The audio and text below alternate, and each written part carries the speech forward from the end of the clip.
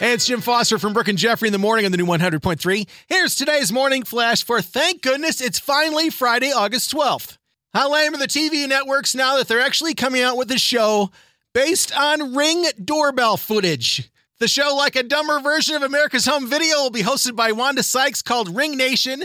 Will show viral videos taken by the Ring security camera system. So now you can share those videos of people stealing your Amazon packages off your front porch with the world. And probably get paid for it. I'm sure there'll be some glitter bombs in there somewhere. Look for it on September 26th in syndication. Does the term woof mean anything to you? Yikes. You know you're going to watch it. I'll watch it once and then be like, why did I watch this?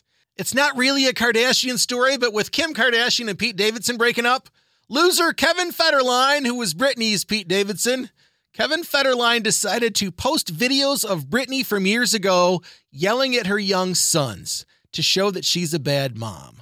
Hello, cyberbully. Nothing to see here. Next. And finally, your new 100.3 birthday wishes with a shout out to Sam Jones, who played Flash Gordon in that fabulous 80s Flash Gordon movie. And also the dude who likes big butts, Sir Mix-a-Lot. Happy birthday, Sir Mix-a-Lot. Where are you today?